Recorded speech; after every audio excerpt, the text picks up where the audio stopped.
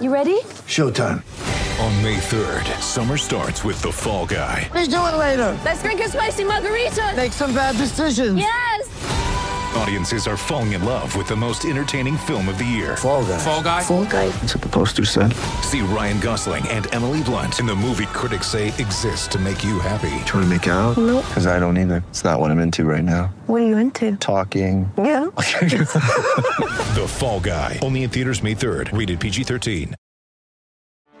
Get ready for the greatest roast of all time. The Roast of Tom Brady.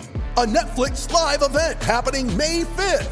Hosted by Kevin Hart. The 7-time world champion gets his cleats held to the fire by famous friends and frenemies on an unforgettable night where everything is fair game. Tune in on May 5th at 5 p.m. Pacific time for the Roast of Tom Brady. Live only on Netflix. Hear that? Believe it or not, summer is just around the corner.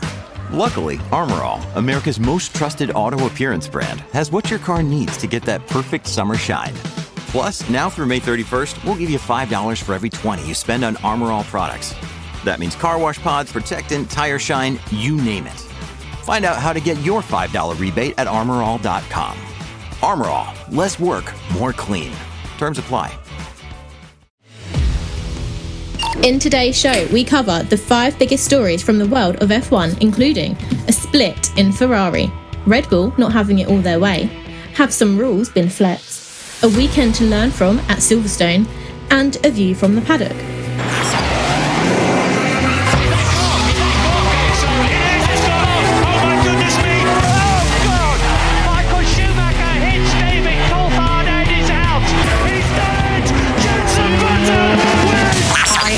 Goodman, and you're listening to the fantastic Cut to the Race podcast. Hello, my name is Bernd Mailander, and you're listening to the Formula Nerds podcast. Hi, I'm Rosanna Tennant, and you are listening to the incredible Cut to the Race podcast. Hi, I'm Jordan King, and you're listening to the Formula Nerds podcast. Hi, I'm Crofty. You're listening to the Cut to the Race podcast. It's lights out, and away we go. Welcome to News from the Nerds, the midweek news show by the Formula Nerds. Every Wednesday, we update you on everything you need to know from the F1 world.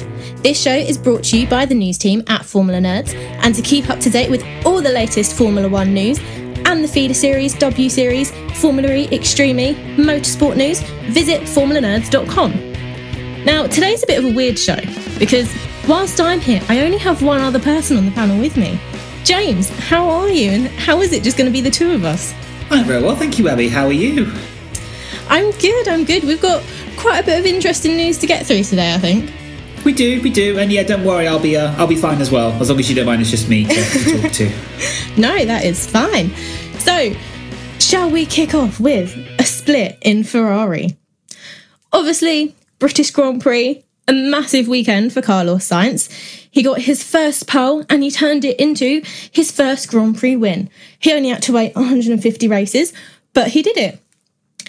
And whilst there is that positive note for Ferrari, there's also a bit of negative news, shall we say, surrounding the team at the moment. Yeah, we had the really funny explanation, which I almost found like a really bad political broadcast in a way, where Mattia Binotto went straight over to Charles Leclerc after the race and wagged his finger at him in a very serious-looking conversation, to which Leclerc and Binotto both said separately that was him being told, don't worry, you'll get better, etc., and you'll have a better result next time. If that's Binotto's idea of sympathy and putting an arm around you, I would hate to see what he's like when he's angry. It's pretty obvious that it was a ticking off and saying, don't talk about what happened. Ferrari's strategy, you and me talked about it at length, didn't we, with Ollie on for the Sunday podcast for the epic race that was on Sunday. I just don't. Leclerc can't trust Ferrari anymore. That's pretty obvious. And race by race, we'll just see what happens. I think that's the only way you can describe it. It's just non-stop drama with that team at the moment, and it's never a good thing ever. No, it's certainly not. And I think I saw somewhere that I think it was Crofty who said that Binotto was saying, do not criticise the team, because obviously we had Leclerc staying out. He didn't get pulled into the pits and he threw his toys out the pram, for lack of a better word, and that. But after the race, with Sainz's win, apparently there was a divide between team personnel because, according to reports, some team personnel initially refused to partake in the celebrations for Sainz's win, and Alberto Antonini, the former Ferrari press officer, said that they refused to take part in the podium celebrations and ritual photos initially. And yes, a little rivalry is a good thing within a garage, but having that's certainly not a good sign, surely.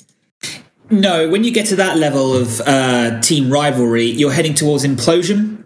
Now, I've already talked about McLaren back in 2007, a few podcasts ago, when they had their trigger point at the Hungarian Grand Prix. And effectively, you had both sides of the garages against each other, not wanting to work with each other. And that's not where Ferrari are, far from it.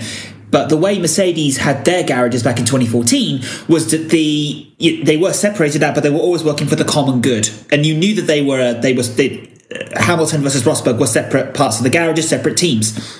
Ferrari are meant to be one unified team, but the divide that's getting in there is so toxic and dangerous that it can very, very quickly spiral out of control. And that's not me trying to sensationalise. But not only to get a grip on this quickly, because if you've got team members initially refusing to go to the podium ceremony and then having to be coaxed out to go, we don't know what was said to make them go to the ceremony, probably go because I employ you. You're heading down a pretty dangerous path, in my view. Yeah, I completely agree. And especially since, this was a big weekend for Sainz. And I know last year Sainz had the better season statistically. He was the most consistent driver out of all 20 on the grid. And this year he did have a rocky start with a couple of DNFs and that. And I know Charles is kind of the poster boy of Ferrari, if you like. So I think this weekend played a massive part in which driver will kind of lead the team and be the number one driver. And if team orders ever come into play, which they kind of did over the weekend, it will be very interesting to see what they do and how the team react. But I know Leclerc said that on his side, he didn't quite have the full picture. He only knew what his race was like. But yeah, Ferrari is supposed to be one unit, like you say. So it will definitely be interesting to see how this unfolds as the season goes on. Team orders in Ferrari are a very different thing compared to what they were back in 2010 and beforehand. Ferrari used to be so authoritative with those team orders. Now they're really, really not. And the battle for supremacy at Ferrari has now begun. Sainz wants in on this championship. He's still quite far behind Charles in the standings. He is very quickly now finding his feet. Every driver has a rough patch, and a lot of people wrote him off. We said he needed some time to recover after the rough start of the season he's had. Since Monaco, he has been on fire. He's had a string of podiums, and now he's got his first win. He's now riding a crest of a wave that is only going to help him get better. The problem for Leclerc is that he's had a series of bad results. He's brought the car home, well, most of the time, and it's not really been his fault when he hasn't. Ferrari have to decide who is their number one driver versus who's their number two. Ferrari also have a history of saying, we have a number one driver, aka Mr. Schumacher, but then they went through a period of not having a number one driver. And that's when they started to lose championships. So Ferrari have a very good model, but they need to decide what sort of team they are. Are they authoritative again? Are they someone that are happy to have a discussion with their drivers again, or have a complete indecision, as we saw at Silverstone? It was quite embarrassing.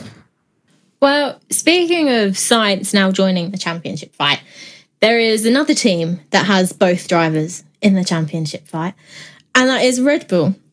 So for them, Silverstone was quite bittersweet, shall we say.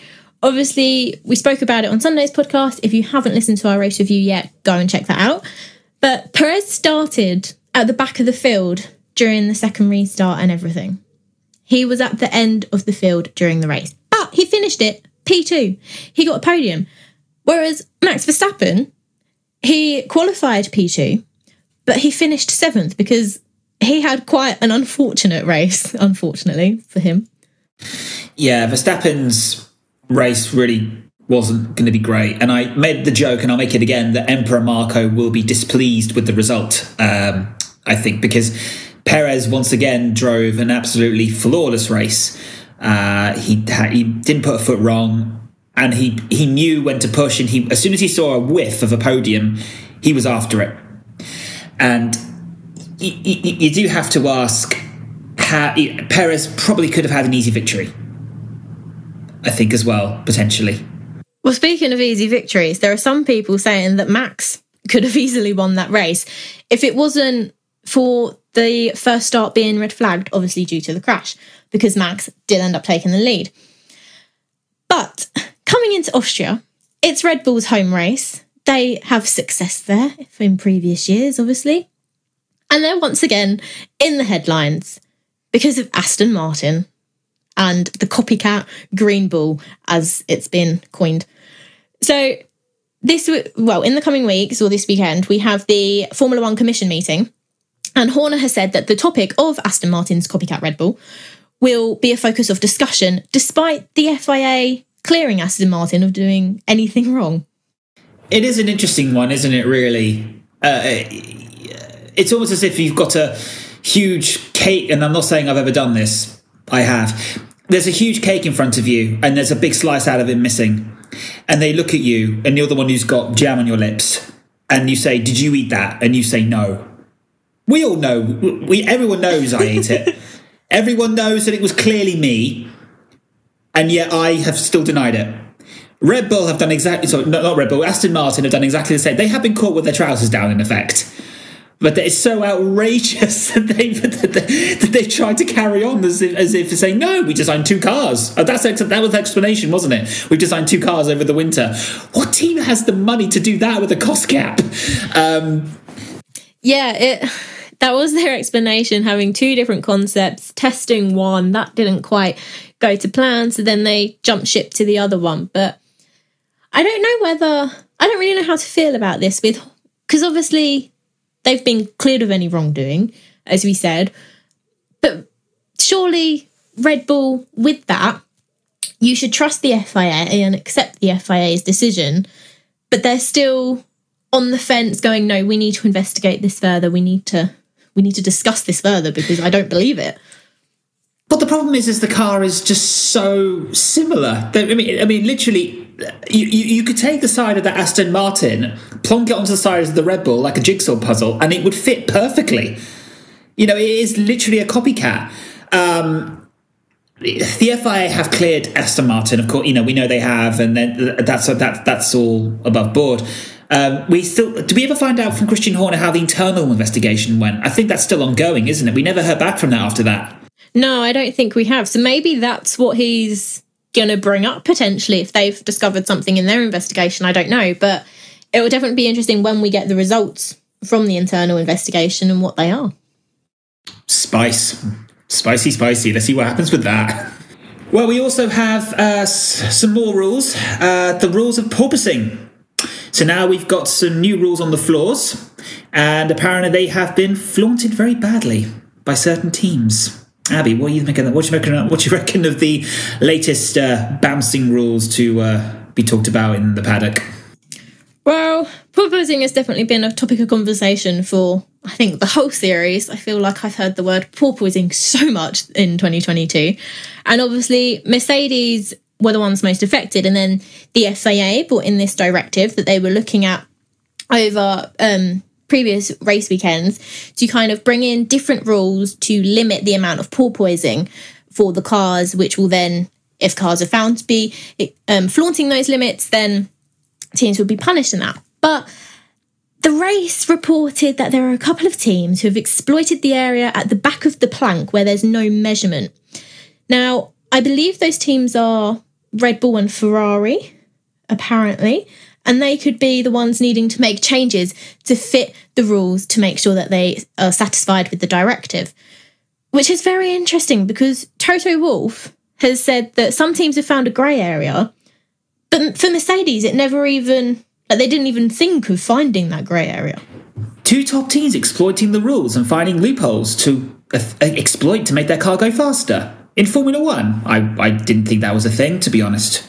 But in all seriousness, it does not really surprise me that those top 2 teams have done that. These guys are, well, Mercedes aren't in the championship fight, but Mercedes are known for their innovation. Ferrari are known for their should we say, questionable innovation sometimes if you think back to the engine stuff of 2019. But these guys are at the forefront of the Formula One. They will always try and find ways to go faster, and sometimes that can mean exploiting rules. But we have heard, haven't we, from Mercedes that they could have been disqualified in Baku had those rules been in place, which is a bit of an admission to make.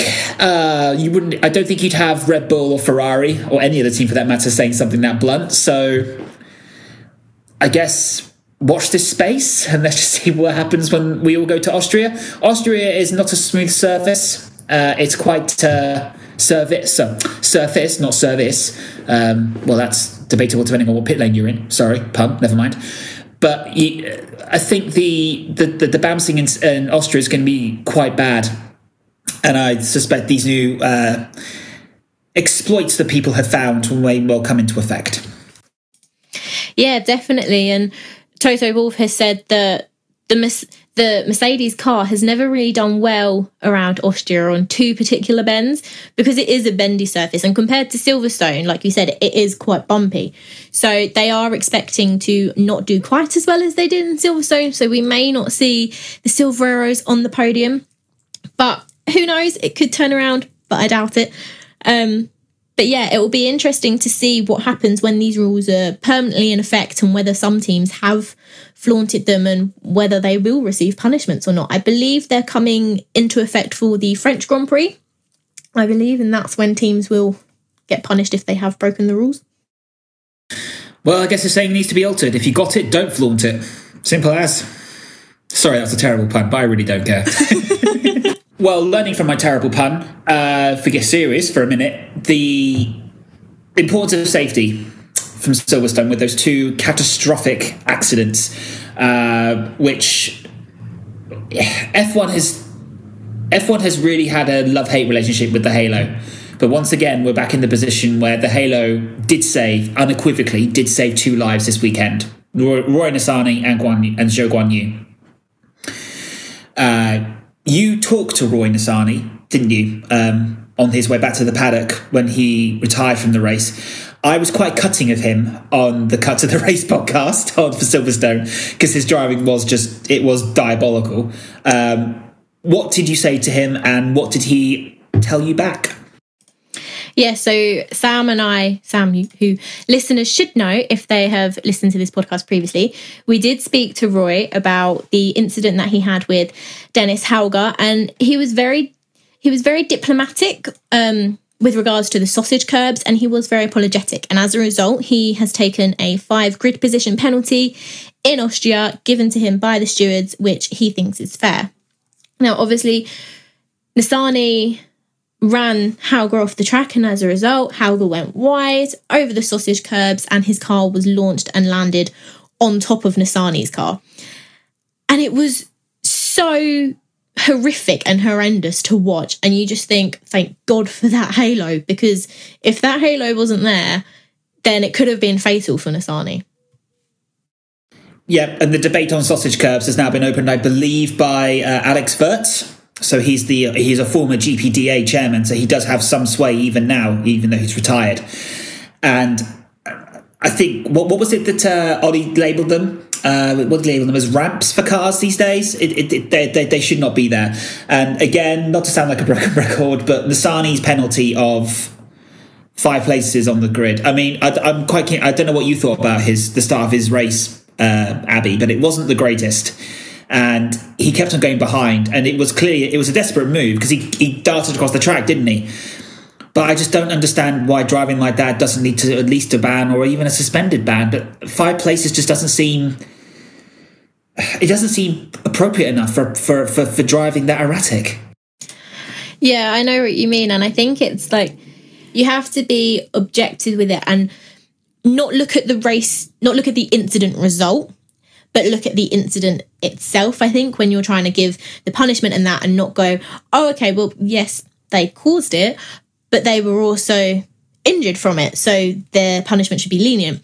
I think they should definitely be 2 separate things.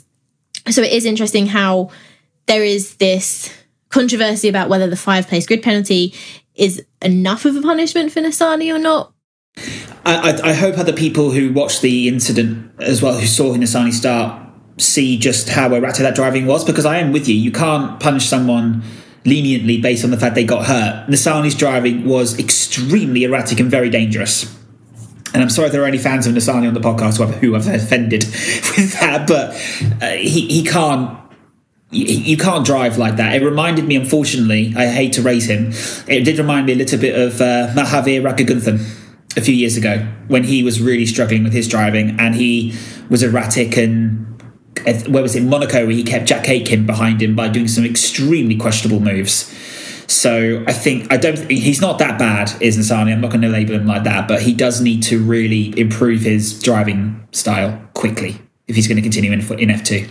With threats to our nation waiting around every corner, adaptability is more important than ever. When conditions change without notice, quick strategic thinking is crucial. And with obstacles consistently impending, determination is essential in overcoming them. It's this willingness, decisiveness, and resilience that sets Marines apart. With our fighting spirit, we don't just fight battles, we win them. Marines are the constant our nation counts on to fight the unknown. And through adaptable problem solving, we do just that. Learn more at marines.com. It's only a kick, a jump, a block. It's only a serve. It's only a tackle, a run. It's only for the fans. After all, it's only pressure. You got this. Adidas.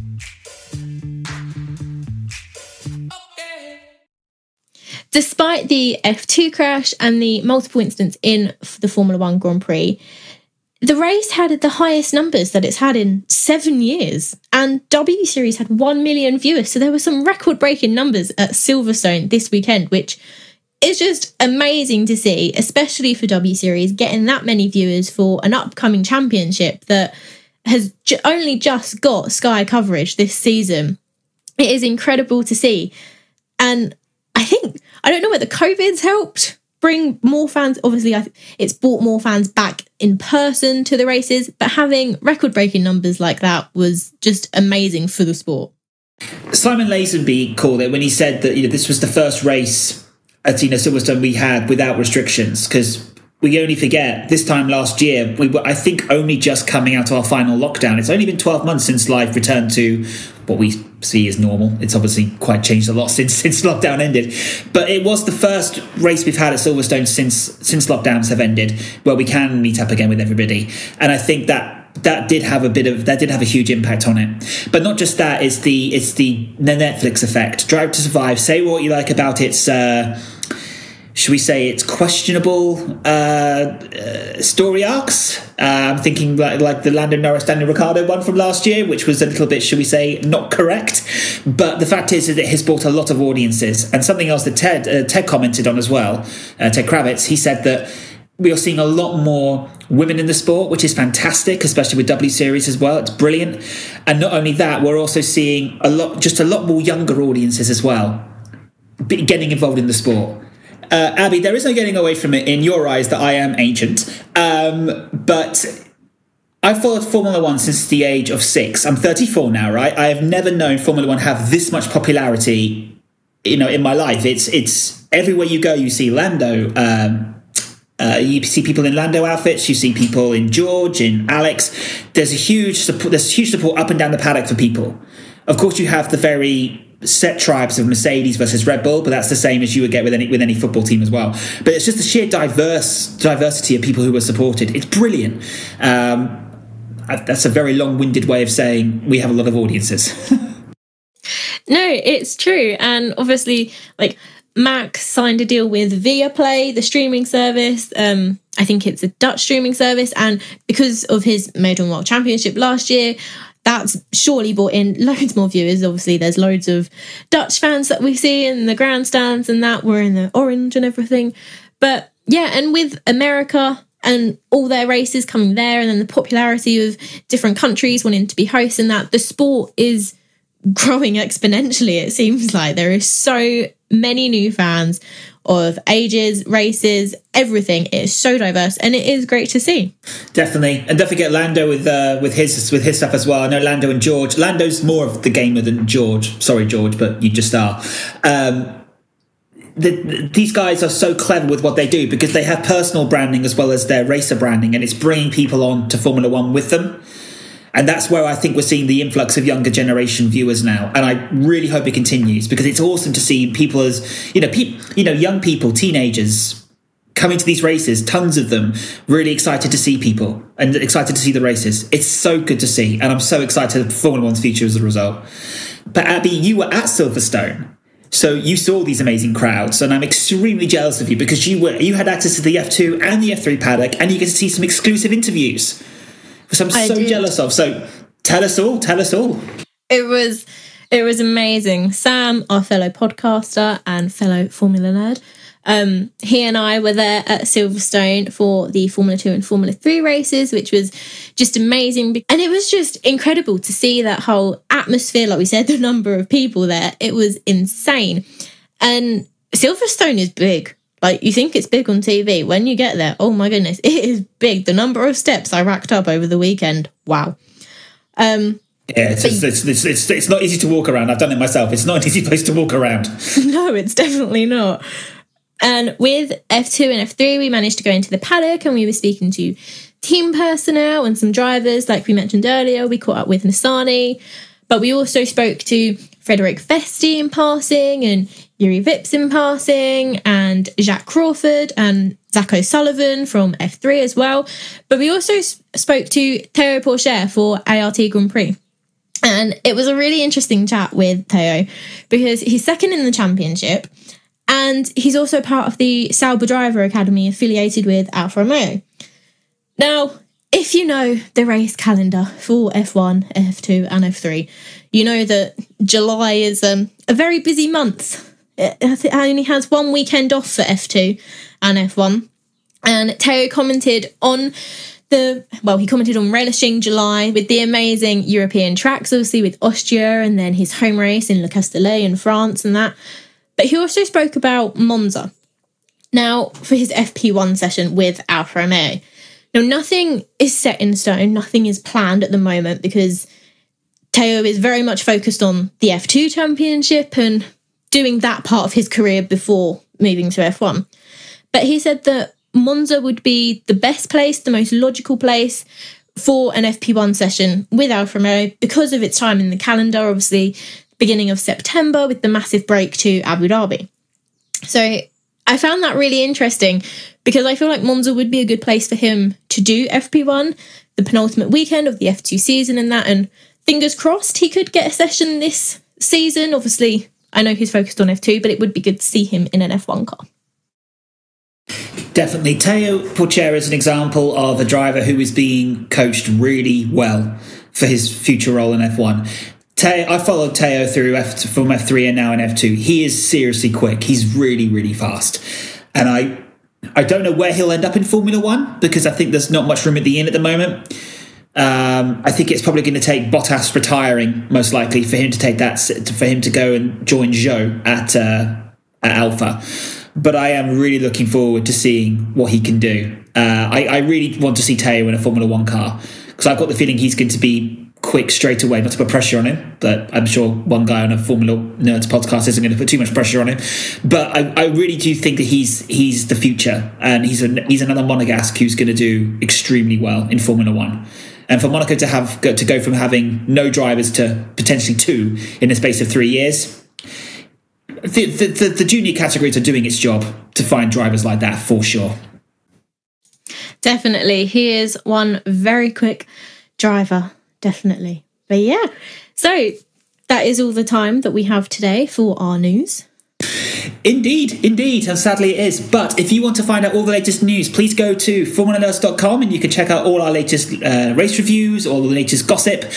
And if you want to follow us as well on Facebook, Instagram, TikTok and Twitter, you'll get all the news as well you want from there as well. Abby, always fun. Yes, it was good. Just the two of us. I think we managed to make it work. I think we did. It's Austria this weekend. You looking forward to that quickly before we go? I am. Again, it'll be very busy, obviously. F1, F2, F3. But yes, definitely. But those are the best weekends though, right? When they're all on. That's fantastic. Yeah, that is true. It's very hectic, but it is definitely most enjoyable. Just a whole weekend of motorsport. Well, that is indeed all we've got time for, unfortunately. So, Abby, it really has been fun. We definitely have made it work. We'll see you guys all on Sunday after the race for our next podcast. Until then, bye-bye.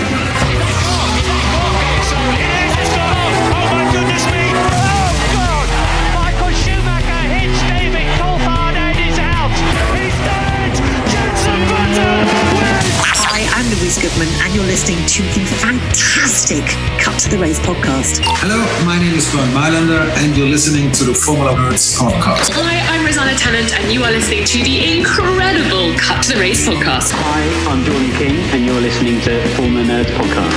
Hi, I'm Crofty. You're listening to the Cut to the Race podcast. It's lights out, and away we go!